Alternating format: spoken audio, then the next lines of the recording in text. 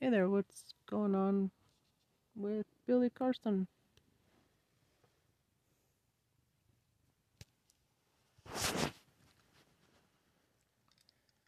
Thanks for 303K.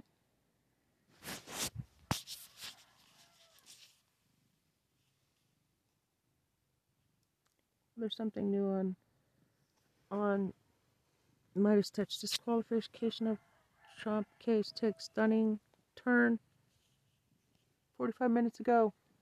Arizona homeowners, do you like the idea of having solar panels, but think it's just way too expensive? Most people don't know this, but almost 100% of homeowners can. I'm Ben Meiselas from the Midas Touch Network. The Colorado Supreme Court heard oral argument earlier in the day on the disqualification case under the 14th Amendment, Section 3, regarding Donald Trump. You will recall that the trial court, after a lengthy trial, found that yes, Donald Trump engaged in an insurrection, but that he could not be disqualified under the 14th Amendment, Section 3, because the trial court held that Donald Trump was not an officer, as the term is used in the 14th Amendment, Section 3, and thus the section didn't apply to him, even though he engaged in an insurrection.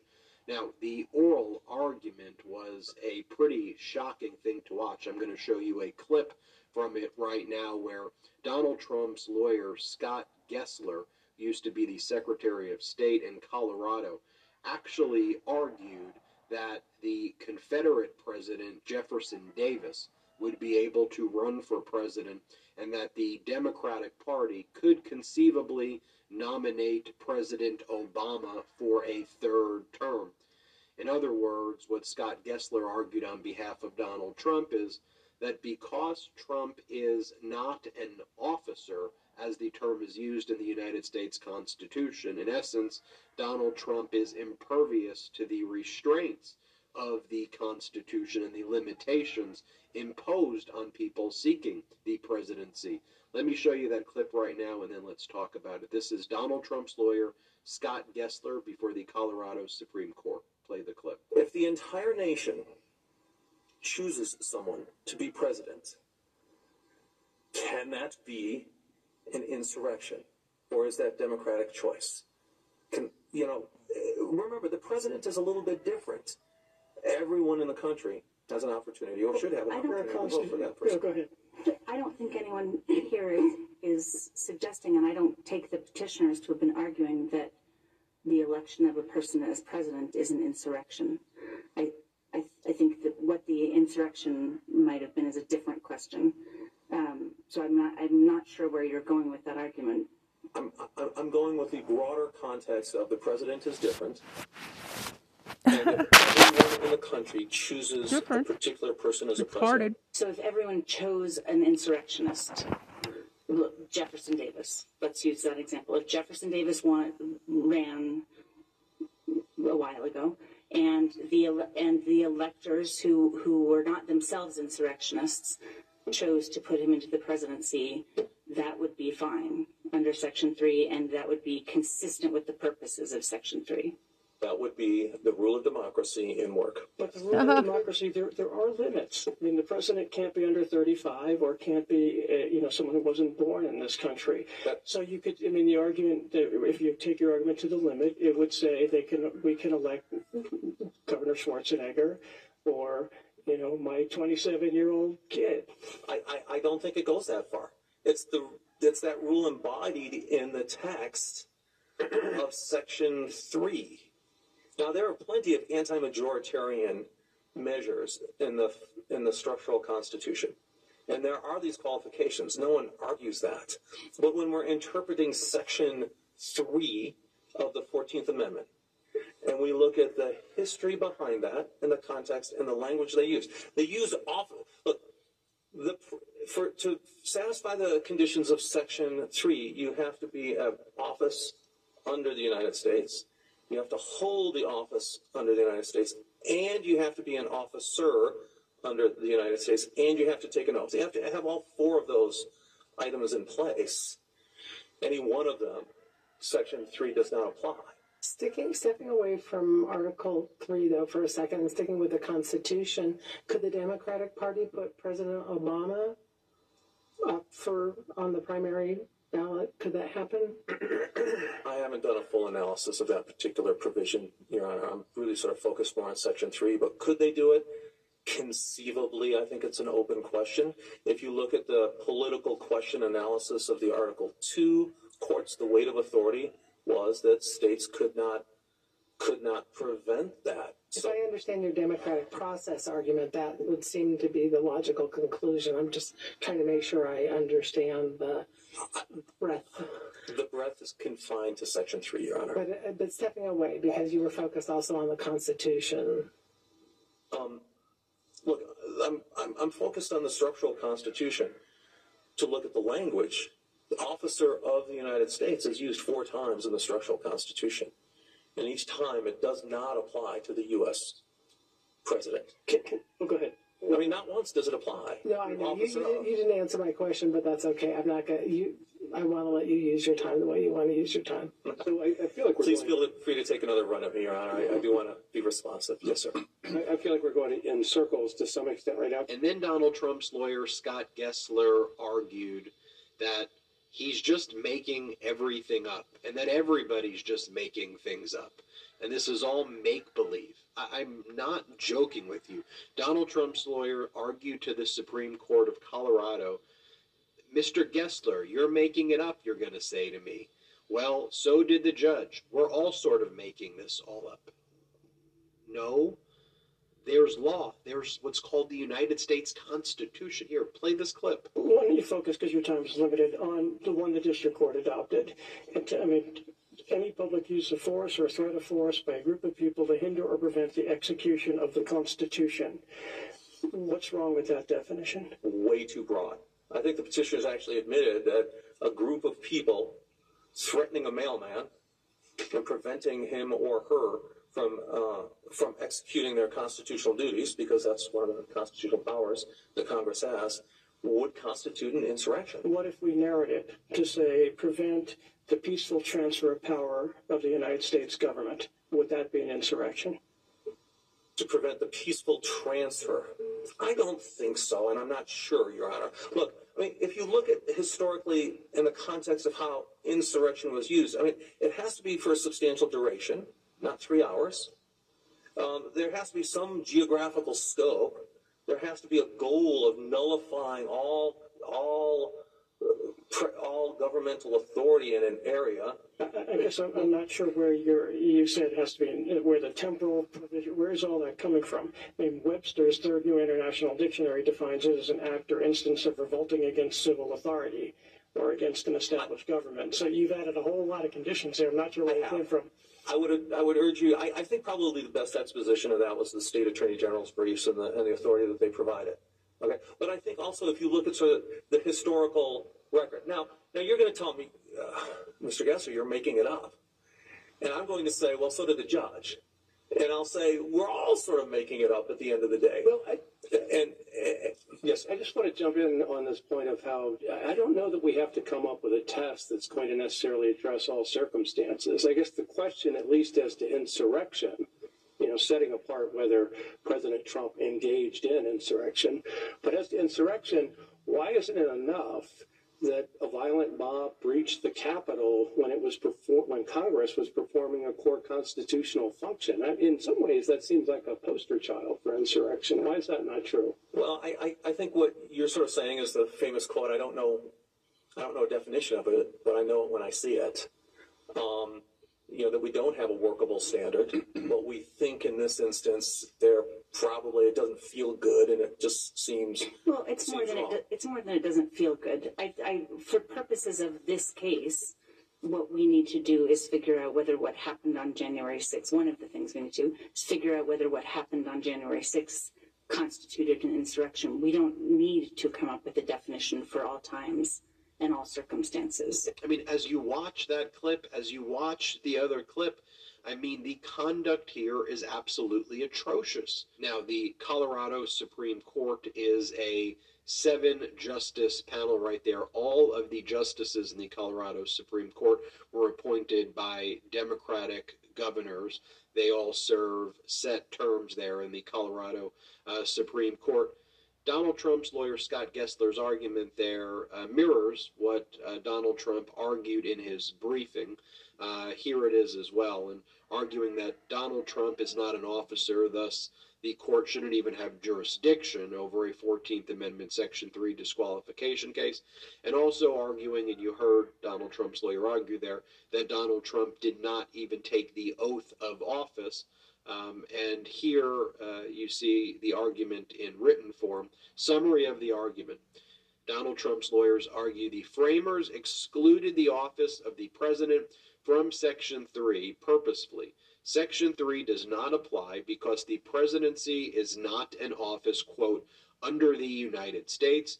The president is not a, quote, officer of the United States, and Donald Trump did not take an oath to support the Constitution of the United States, and therefore Donald Trump's lawyer argues that the 14th Amendment Section 3 does not apply and the court does not have jurisdiction. Now, if you take a look at the 14th Amendment Section 3, just we'll pull it up right here, it says, no person shall be a senator or representative in Congress or elector of president and vice president or hold any office, civil or military, under the United States or under any state who, having previously taken an oath as a member of Congress or as an officer of the United States or as a member of any state legislature or as an executive or judicial officer of any state to support the Constitution of the United States, shall have engaged in insurrection or rebellion against the same, or given aid, comfort to the enemies thereof. But Congress may vote by 2/3 of each house to remove such disability. And so the ultimate ruling by the trial court is that Section 3 says senator or representative, elector. It talks about state legislature, judicial officer, but according to the trial court and Trump's argument, it doesn't mention officer. But if you look at Section 3, it says, or hold any office, and it's the office of the presidency. So it makes no sense, and the president does take an oath of office. But here, Trump's lawyers arguing there is no oath of office pursuant to Section 3 of the 14th Amendment that Donald Trump takes. And as you heard the argument there, literally Confederates can become the president of the United States. Obama can seek another term, and the rules don't apply. It's what is so dangerous there as well. The lawyers for the petitioners here who filed this appeal after losing in the trial court went through a structural, textual, and historical analysis and basically argued again to the Supreme Court here as they did to the trial court. The reason that there's no specific mention of the presidency or vice presidency in Section 3 is actually well documented in the historical text. The catch-all, as it was believed when this section was drafted, was the or hold any office, civil or military, under the United States. That was a catch-all. And so the terms presidency and vice presidency were not removed because the 14th Amendment, Section 3, doesn't apply to them. It just, for drafting purposes, was viewed as being embodied in this kind of catch-all that was incorporated here, and it would also defy any common sense analysis or historical understanding that someone running for the presidency would be treated like a king and could engage in insurrection and attempt to overthrow the Constitution, yet can seek safe harbor in the immunities and seek safe harbor in destroying the Constitution, and that the Constitution would not apply to them. It simply is belied by all logic there. So the next question is what will the Colorado Supreme Court do with this? They will obviously be issuing a written order soon, and will they find that the disqualification clause applies to Donald Trump? And if it does, will that then go to the United States Supreme Court? But I wanted you, to hear the argument being made by Donald Trump's lawyer, Scott Gessler, and I want you to see the summary of Trump's argument saying that Donald Trump did not take an oath to, quote, support the Constitution of the United States. And you saw Donald Trump's lawyer trying to argue that in court. Let's leave no doubt about what the argument is that Trump is making and how dangerous of an argument that is. I'm Ben Meiselas. This is the Midas Touch Network. Hit subscribe. We're on our way to 2 million subscribers thanks to your support. Check us out at patreon.com/MidasTouch. At Midas Touch, we are unapologetically pro-democracy, and we demand justice and accountability.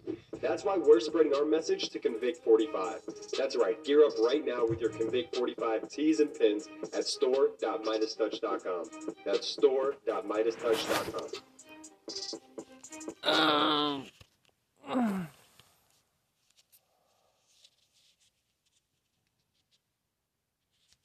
Not joking with you. Donald Trump's lawyer argued to the Supreme Court of Colorado, Mr. Gessler, you're making it up, you're going to say to me. Well, so did the judge. We're all sort of making this all up. No, there's law. There's what's called the United States Constitution. Here, play this clip. Why don't you focus, because your time is limited, on the one the district court adopted? Any public use of force or threat of force by a group of people to hinder or prevent the execution of the Constitution. What's wrong with that definition? Way too broad.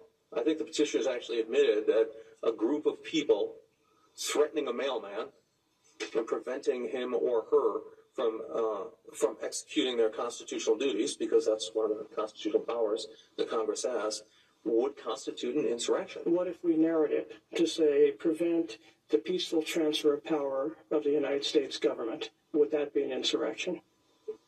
To prevent the peaceful transfer? I don't think so, and I'm not sure, Your Honor. Look, if you look at historically in the context of how insurrection was used, it has to be for a substantial duration, not 3 hours. There has to be some geographical scope. There has to be a goal of nullifying all governmental authority in an area. I guess I'm not sure where you said it has to be, where the temporal provision, where is all that coming from? Webster's Third New International Dictionary defines it as an act or instance of revolting against civil authority or against an established government. So you've added a whole lot of conditions there. I'm not sure where it came from. I would urge you, I think probably the best exposition of that was the State Attorney General's briefs and the authority that they provided. Okay, but I think also if you look at sort of the historical record. Now you're going to tell me, Mr. Gessler, you're making it up. And I'm going to say, well, so did the judge.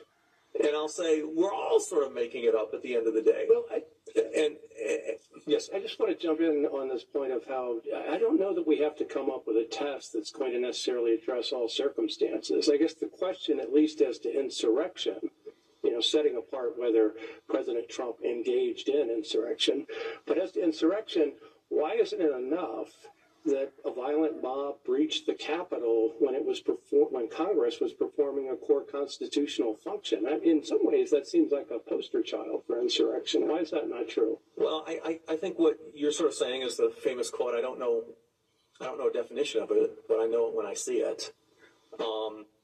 That we don't have a workable standard, but we think in this instance it doesn't feel good, and it just seems well. It's more than it doesn't feel good. For purposes of this case, what we need to do is figure out whether what happened on January 6th. One of the things we need to do is figure out whether what happened on January 6th constituted an insurrection. We don't need to come up with a definition for all times and all circumstances.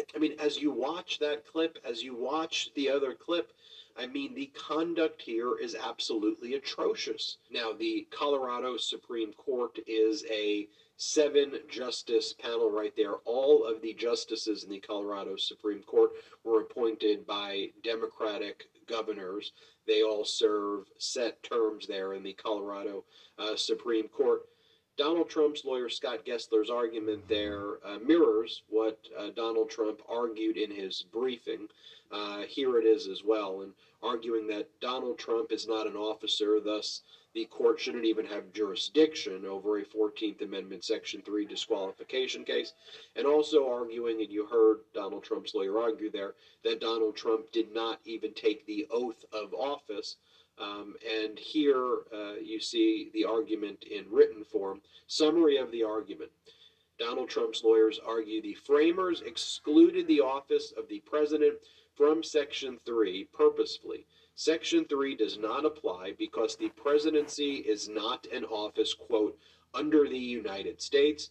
The president is not a, quote, officer of the United States, and Donald Trump did not take an oath to support the Constitution of the United States, and therefore Donald Trump's lawyer argues that the 14th Amendment, Section 3, does not apply, and the court does not have jurisdiction. Now, if you take a look at the 14th Amendment, Section 3, just we'll pull it up right here, it says, no person shall be a senator or representative in Congress or elector of president and vice president or hold any office, civil or military, under the United States or under any state who, having previously taken an oath as a member of Congress or as an officer of the United States or as a member of any state legislature or as an executive or judicial officer of any state to support the Constitution of the United States, shall have engaged in insurrection or rebellion against the same, or given aid, comfort to the enemies thereof.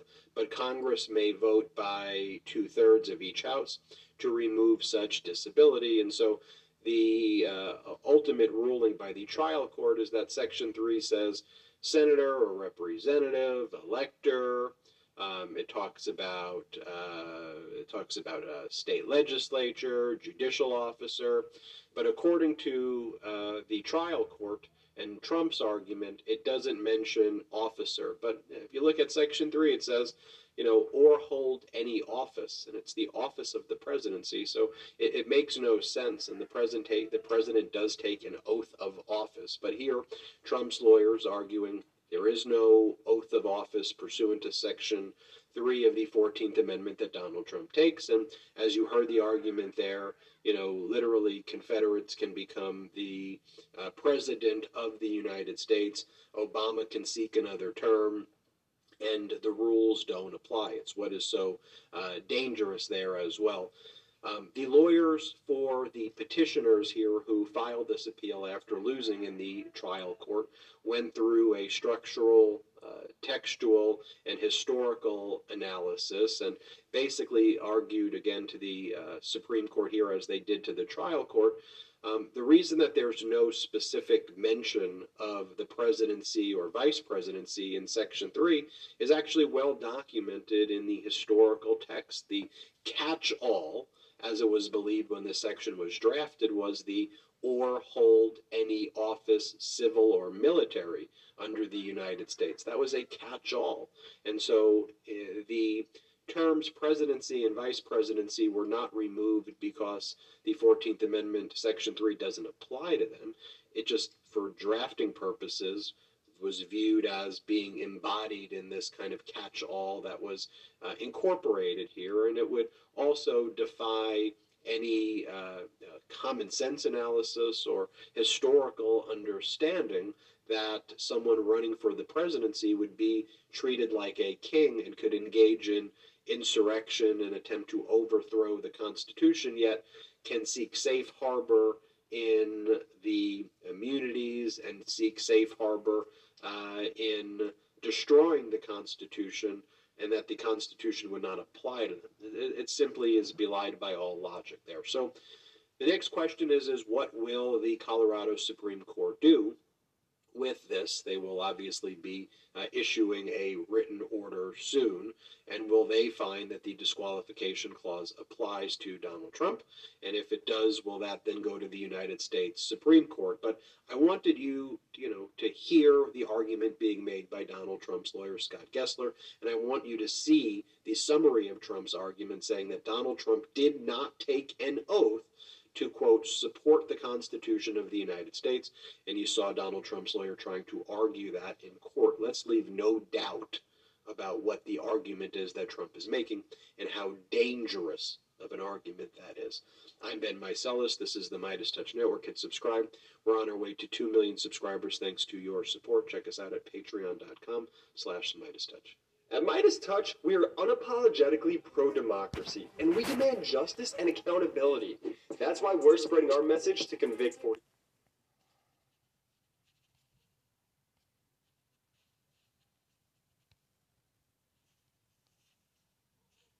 It looks like the Fed has just Declared war on Americans again. They haven't done that in a long time, but we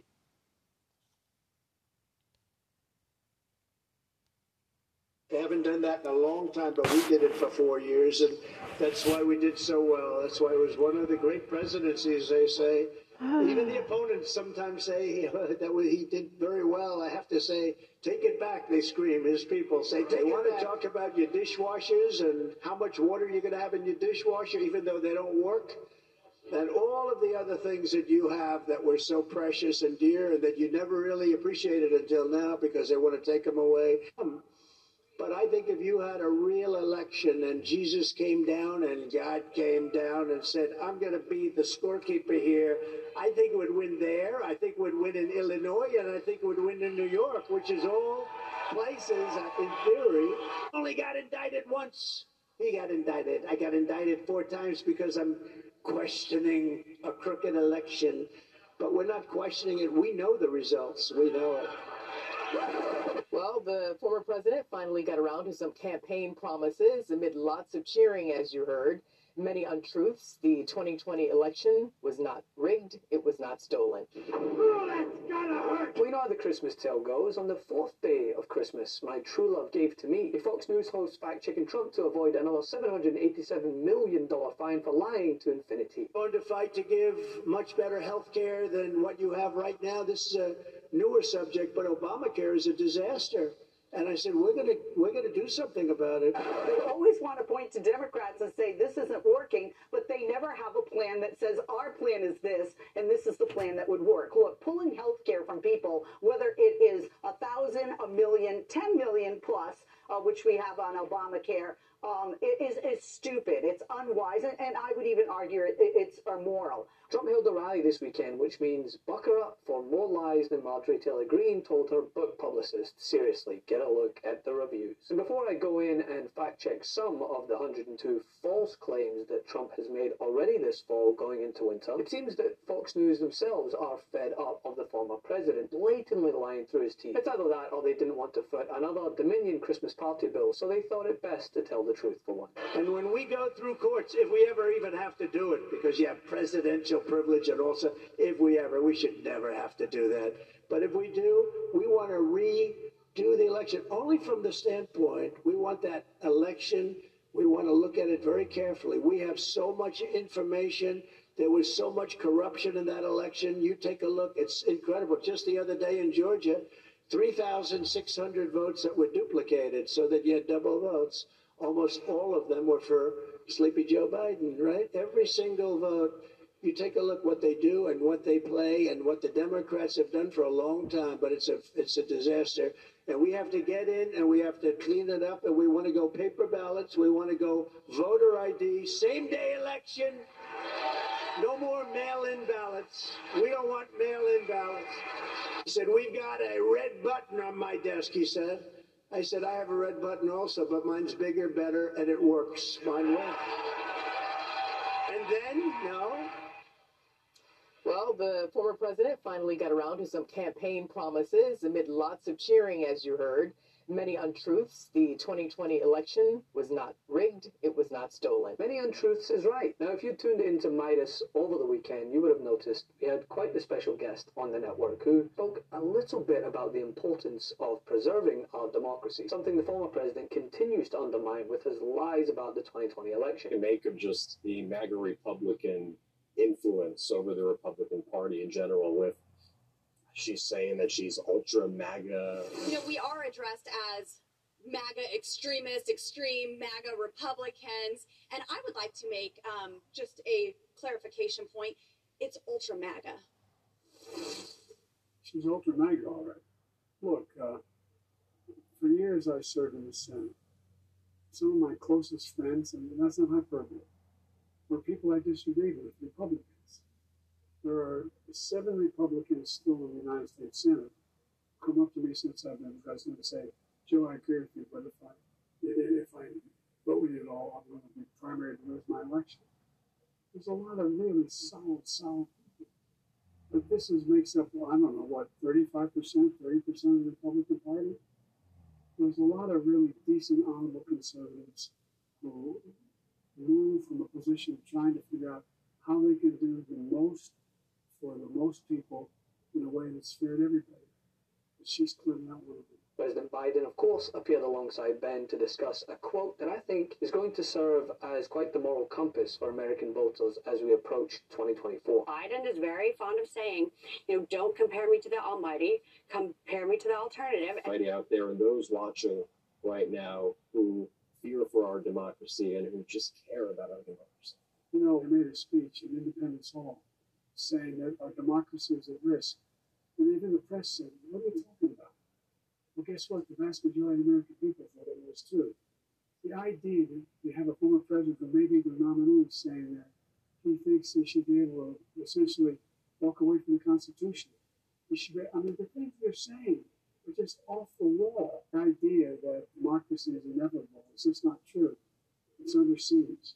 And we have to put a stamp of democracy on everything we do. And let's look at said alternative, who got on stage over the weekend and proudly reiterated this. I will immediately restore and expand the Trump travel ban. Day one, I will immediately restore and expand the Trump travel ban. Remember when they said, oh, that's so vicious? And while this is true, he also lied countless times. But let's look at some of them. Trump continues to proclaim on stage that there were no wars during his presidency, that, quote, we had no wars. I got out of every war. We defeated ISIS. We got out. You know, Hezbollah is very smart. They're all very smart. The press doesn't like when they say it. Did the job ourselves, and it was absolute precision, magnificent, beautiful job. This is a lie. At the end of his presidency, U.S. troops remained in Afghanistan, Iraq, and Syria. And Trump kept a contingent of troops in Syria throughout his presidency, even after he claimed the U.S. troops were, quote, out. And as we know, it was President Biden who got troops out of Afghanistan. Now, as the Biden administration rightfully comes under scrutiny concerning the ongoing conflict in Israel-Palestine, something Trump is attempting to use to score points for himself, also said in an October speech to the Republican Jewish coalition that Hamas, Hezbollah fighters, and jihadists are infiltrating across our, quote, wide open border. They're all over the place, he said. Former President Donald Trump is warning his supporters to be on high alert for members of Hamas, the group carrying out attacks on Israel. Paul Spade checks his claim for PolitiFact. Members of Hamas crossed the southern border into the United States. Well, that's what former President Trump said on Truth Social the other day, saying the same people that raided Israel pouring into the U.S. through our totally open southern border. Is this right? No, actually, first off, the border is not totally open. Secondly, the Department of Homeland Security told us there's no evidence that Hamas poses any threat to the U.S. and is much less crossing the southern border. It's actually extremely rare for terrorists from any group to do that. Since 1975, 9 foreign-born terrorists have entered the U.S. illegally, and of those, only 3 did so by crossing the southern border, and they were all children at the time. You can see their ages there. But as the CPB put out in response to Trump deliberately misleading to fearmonger, the CPB had to note that there has been no indication of Hamas-directed foreign fighters seeking to make entry into the United States. The title of this hearing is Terrorist Entry Through the Southwest Border. When I first heard that was the title, my reaction was, what terrorist entry through the Southwest border? 0 people have been murdered in attacks committed by terrorists who entered as illegal immigrants. And continuing on from his only tactic, Trump claimed in an October speech in New Hampshire that Biden had, quote, proclaimed that the #1 terror threat was not ISIS or Al-Qaeda, but Trump's supporters themselves. Now, of course, this again is not true. Biden claimed the #1 domestic threat in the US is white supremacy, or, quote, domestic terrorism rooted in white supremacy. But here's the thing, is anyone surprised that Trump took insult to this and thought it meant him or his cult following? I mean, it takes one to know one. And just at his recent rally this weekend, Trump claimed that Obamacare was a disaster and that he, wait for it, saved it. Going to fight to give much better health care than what you have right now. This is a newer subject, but Obamacare is a disaster. And I said, we're gonna do something about it. I saved Obamacare when we got John McCain's negative vote. You know, he voted against it after campaigning for many, many years. He said, thumbs down. It was an amazing night. But we're going to fix it because it's a catastrophe for family budgets. Even Elizabeth Pocahontas Warren, have you ever heard of her? Now, she's Pocahontas because of her great Indian heritage. She even said that it needs to be fixed. Pocahontas said it has to be fixed, so we're going to fix it. This, of course, is another untruth, considering Trump promised an Obamacare alternative that has still never seen the light of day. Much to the Republican chagrin, Obamacare has proven probably more popular than maybe what they thought. So why bring it up as an election issue when there are so many other things that are currently not going well in the country? Why would Republicans want to bring back up health care unless they have a replacement strategy? It lumbers in the fictional realm alongside his plans to have a border wall paid for by Mexico. He should explain why he didn't have Mexico pay for the border wall. He should explain why he racked up so much debt. He should explain why he didn't drain the swamp. He is, as we all know, a pathological liar. The only difference now is he's getting worse at it. Hey Midas Mighty, love this report? Continue the conversation by following us on Instagram, @MidasTouch, to keep up with the most important news of the day. What are you waiting for? Follow us now.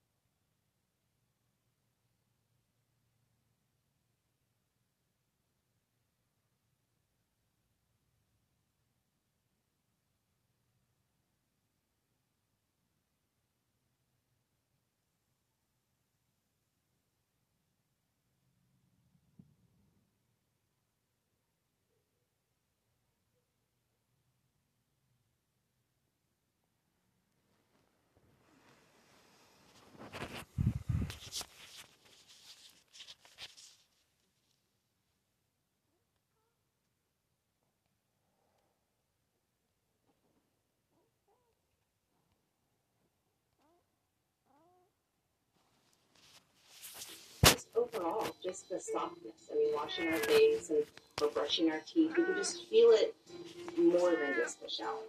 Welcome to the Midas Touch Network. We are joined by Pennsylvania Governor Josh Shapiro. Governor, welcome to the show. Good to be back with you guys. Thanks for having me. Let's get right into it. I know a lot of infrastructure projects are going up across Pennsylvania. Build Big is one of the slogans. Are the people feeling the impact in the Commonwealth when you're out there speaking to people? Are they seeing it? Are they feeling it? I think they're starting to, particularly when it comes to road and bridge projects, and actually some of the stuff at our airports. We're beginning to see actual shovels in the ground, and in some cases projects come to fruition, and people are seeing that, they're feeling it. Now it's my responsibility, and the president and others to kind of connect the dots and say, look, this project wasn't free, it cost money, and those resources came because of the dedication of people like President Biden and Senator Casey here in Pennsylvania to make sure that we got the dollars we needed to get it done. There's other projects like putting new water lines in to get the lead out of our drinking water pipes. A lot of that work is underway. Again, letting people know where those resources come from.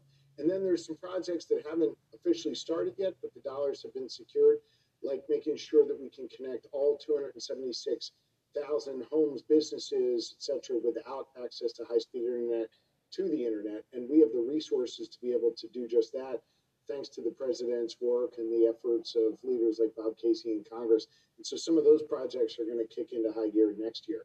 So it's all happening. And I think we just got to make sure that people know where the dollars came from and where the commitment came from. And that's from President Biden and our friends in Washington. Look, you are a Democrat, but you are the governor of all people in the Commonwealth, regardless of their political party. And one of your priorities is bringing Republicans and Democrats together to get shit done, is what you talked about last time on this show. GSD.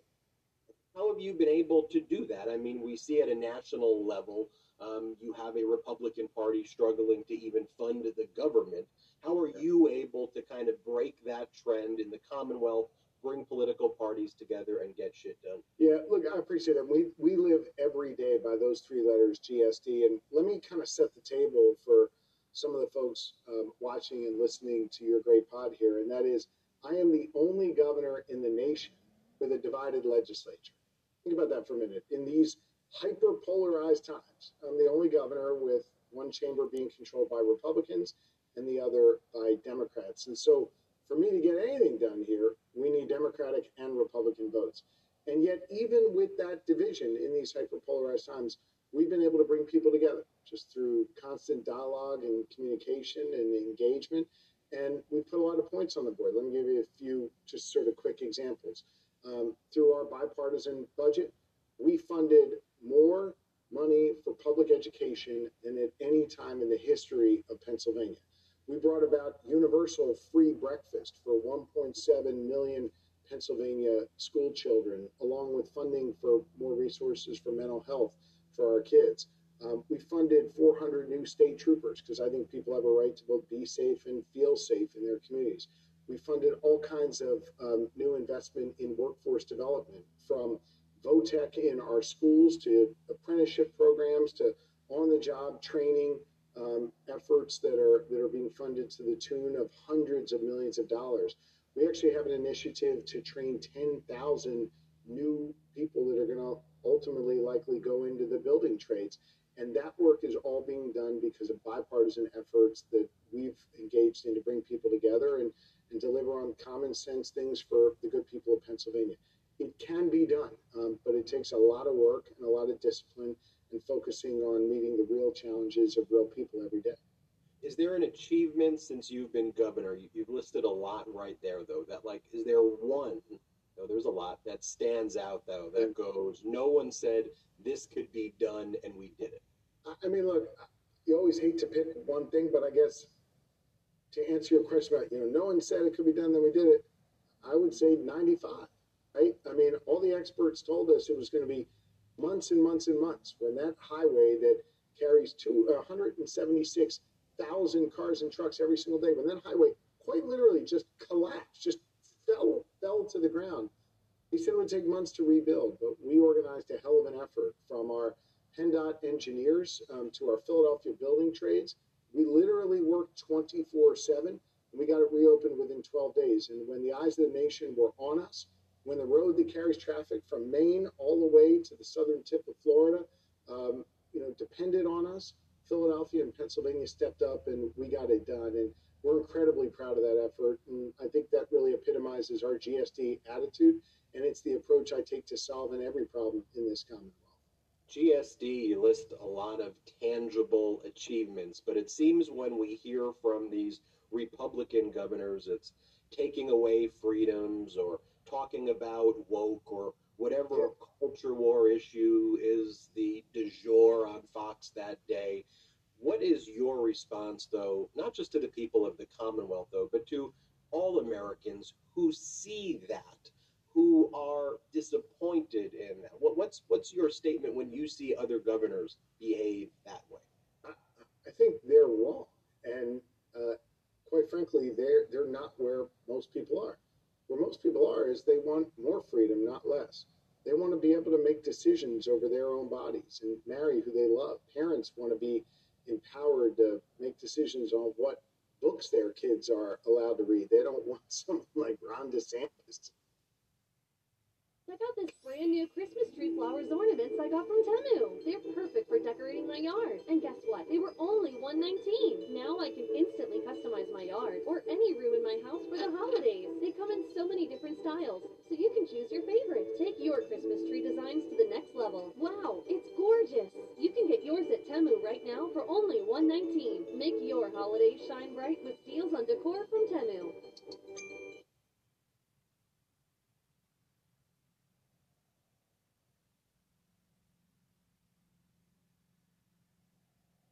Just take a little bit. This part is never easy, but at least saving on your family's medication is. Prescription savings made easy. Another good reason to check GoodRx. Just a little bit more and you'll feel all better.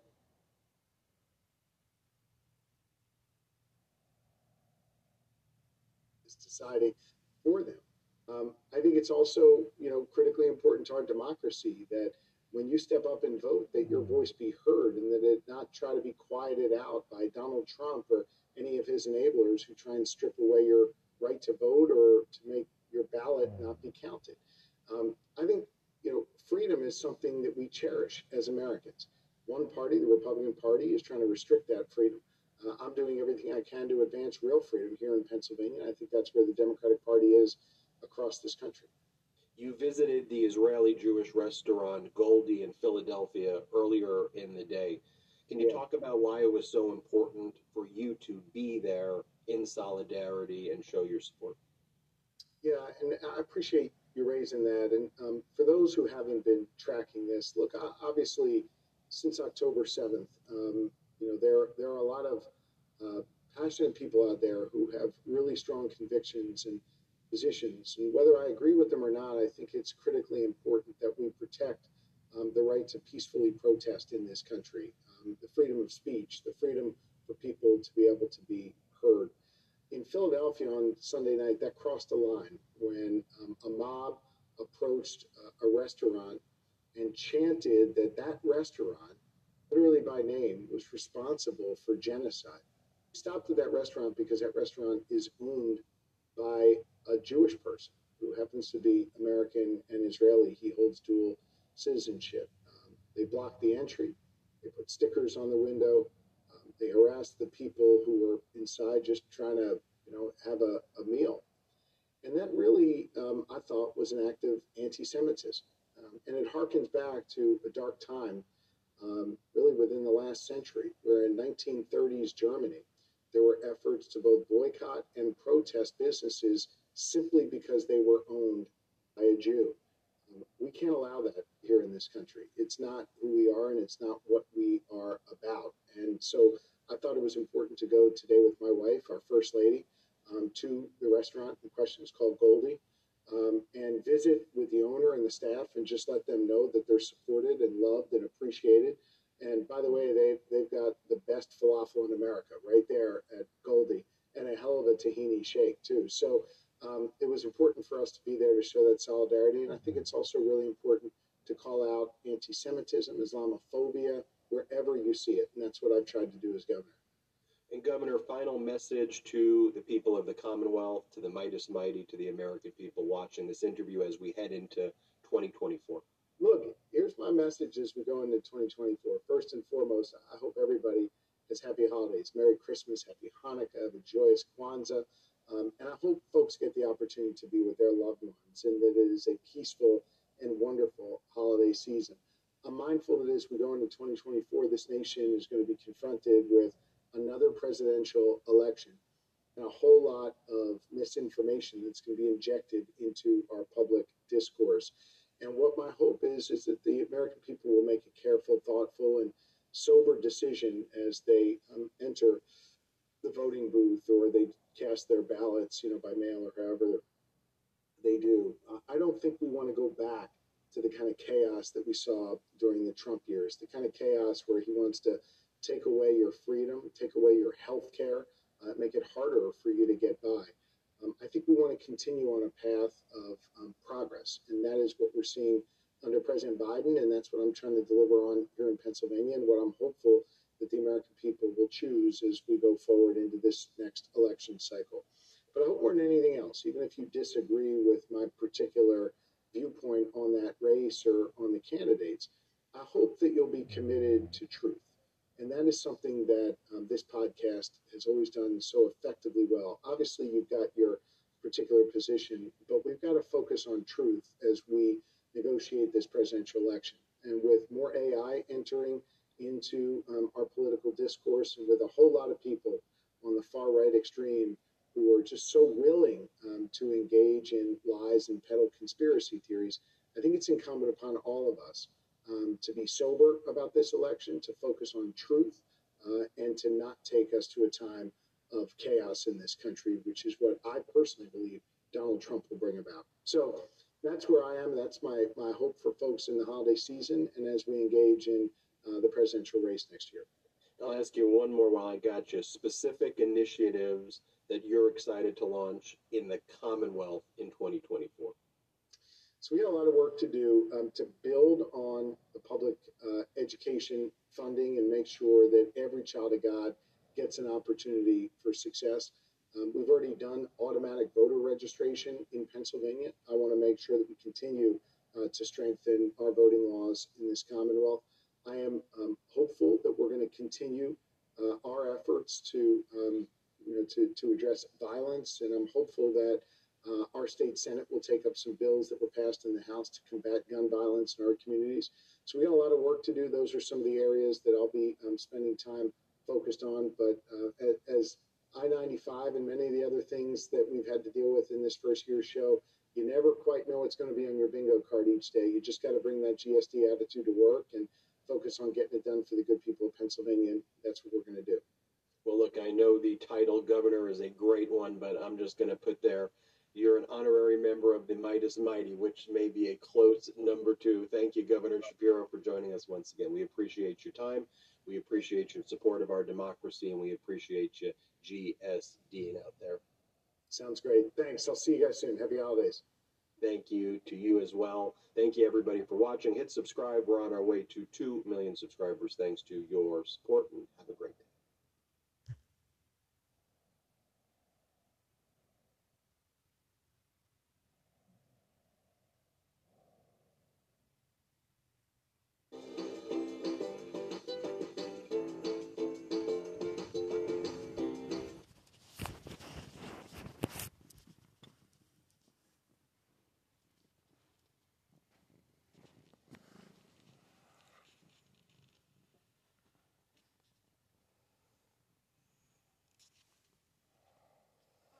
By a Jewish person. To be American and Israeli, he holds dual citizenship.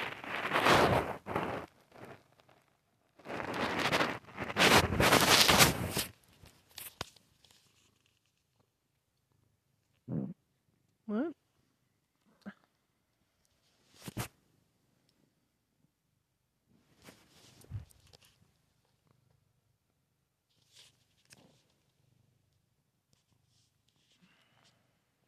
By a Jewish person who happens to be American and Israeli, he holds dual citizenship. They blocked the entry. They put stickers on the window. They harassed the people who were inside just trying to, have a meal. And that really, I thought, was an act of anti-Semitism. And it harkens back to a dark time really within the last century, where in 1930s Germany, there were efforts to both boycott and protest businesses simply because they were owned by a Jew. We can't allow that here in this country. It's not who we are, and it's not what we are about. And so I thought it was important to go today with my wife, our First Lady, to the restaurant in question. It's called Goldie, and visit with the owner and the staff and just let them know that they're supported and loved and appreciated. And by the way, they've got the best falafel in America right there at Goldie, and a hell of a tahini shake too. So it was important for us to be there to show that solidarity. And I think it's also really important to call out anti-Semitism, Islamophobia, wherever you see it. And that's what I've tried to do as governor. And Governor, final message to the people of the Commonwealth, to the Midas Mighty, to the American people watching this interview as we head into 2024. Look, our Philadelphia building trades, we literally worked 24/7, and we got it reopened within 12 days. And when the eyes of the nation were on us, when the road that carries traffic from Maine all the way to the southern tip of Florida, depended on us, Philadelphia and Pennsylvania stepped up, and we got it done. And we're incredibly proud of that effort. And I think that really epitomizes our GSD attitude, and it's the approach I take to solving every problem in this Commonwealth. GSD, you list a lot of tangible achievements, but it seems when we hear from these Republican governors, it's taking away freedoms or talking about woke or whatever culture war issue is the du jour on Fox that day. What is your response, though, not just to the people of the Commonwealth, though, but to all Americans who see that, who are disappointed in that? What's your statement when you see other governors behave that way? I think they're wrong, and quite frankly, they're not where most people are. Where most people are is they want more freedom, not less. They want to be able to make decisions over their own bodies and marry who they love. Parents want to be empowered to make decisions on what books their kids are allowed to read. They don't want someone like Ron DeSantis deciding for them. I think it's also, critically important to our democracy that when you step up and vote, that your voice be heard and that it not try to be quieted out by Donald Trump or any of his enablers who try and strip away your right to vote or to make your ballot not be counted. I think, freedom is something that we cherish as Americans. One party, the Republican Party, is trying to restrict that freedom. I'm doing everything I can to advance real freedom here in Pennsylvania. I think that's where the Democratic Party is across this country. You visited the Israeli Jewish restaurant Goldie in Philadelphia earlier in the day. Can you talk about why it was so important for you to be there in solidarity and show your support? Yeah, and I appreciate you raising that. And for those who haven't been tracking this, look, obviously, since October 7th, there are a lot of passionate people out there who have really strong convictions and positions. And whether I agree with them or not, I think it's critically important that we protect the right to peacefully protest in this country, the freedom of speech, the freedom for people to be able to be heard. In Philadelphia on Sunday night, that crossed a line when a mob approached a restaurant and chanted that restaurant, literally by name, was responsible for genocide. We stopped at that restaurant because that restaurant is owned by a Jewish person who happens to be American and Israeli. He holds dual citizenship. They blocked the entry. They put stickers on the window. They harassed the people who were inside just trying to, have a meal. And that really, I thought, was an act of anti-Semitism. And it harkens back to a dark time, really within the last century, where in 1930s Germany, there were efforts to both boycott and protest businesses simply because they were owned by a Jew. We can't allow that here in this country. It's not who we are, and it's not what we are about. And so I thought it was important to go today with my wife, our First Lady, to the restaurant in question. It's called Goldie, and visit with the owner and the staff and just let them know that they're supported and loved and appreciated. And by the way, they've got the best falafel in America right there at Goldie, and a hell of a tahini shake too. So it was important for us to be there to show that solidarity. And I think it's also really important to call out anti-Semitism, Islamophobia, wherever you see it. And that's what I've tried to do as governor. And Governor, final message to the people of the Commonwealth, to the Midas Mighty, to the American people watching this interview as we head into 2024. Look, here's my message as we go into 2024. First and foremost, I hope everybody has happy holidays. Merry Christmas, Happy Hanukkah, have a joyous Kwanzaa. And I hope folks get the opportunity to be with their loved ones.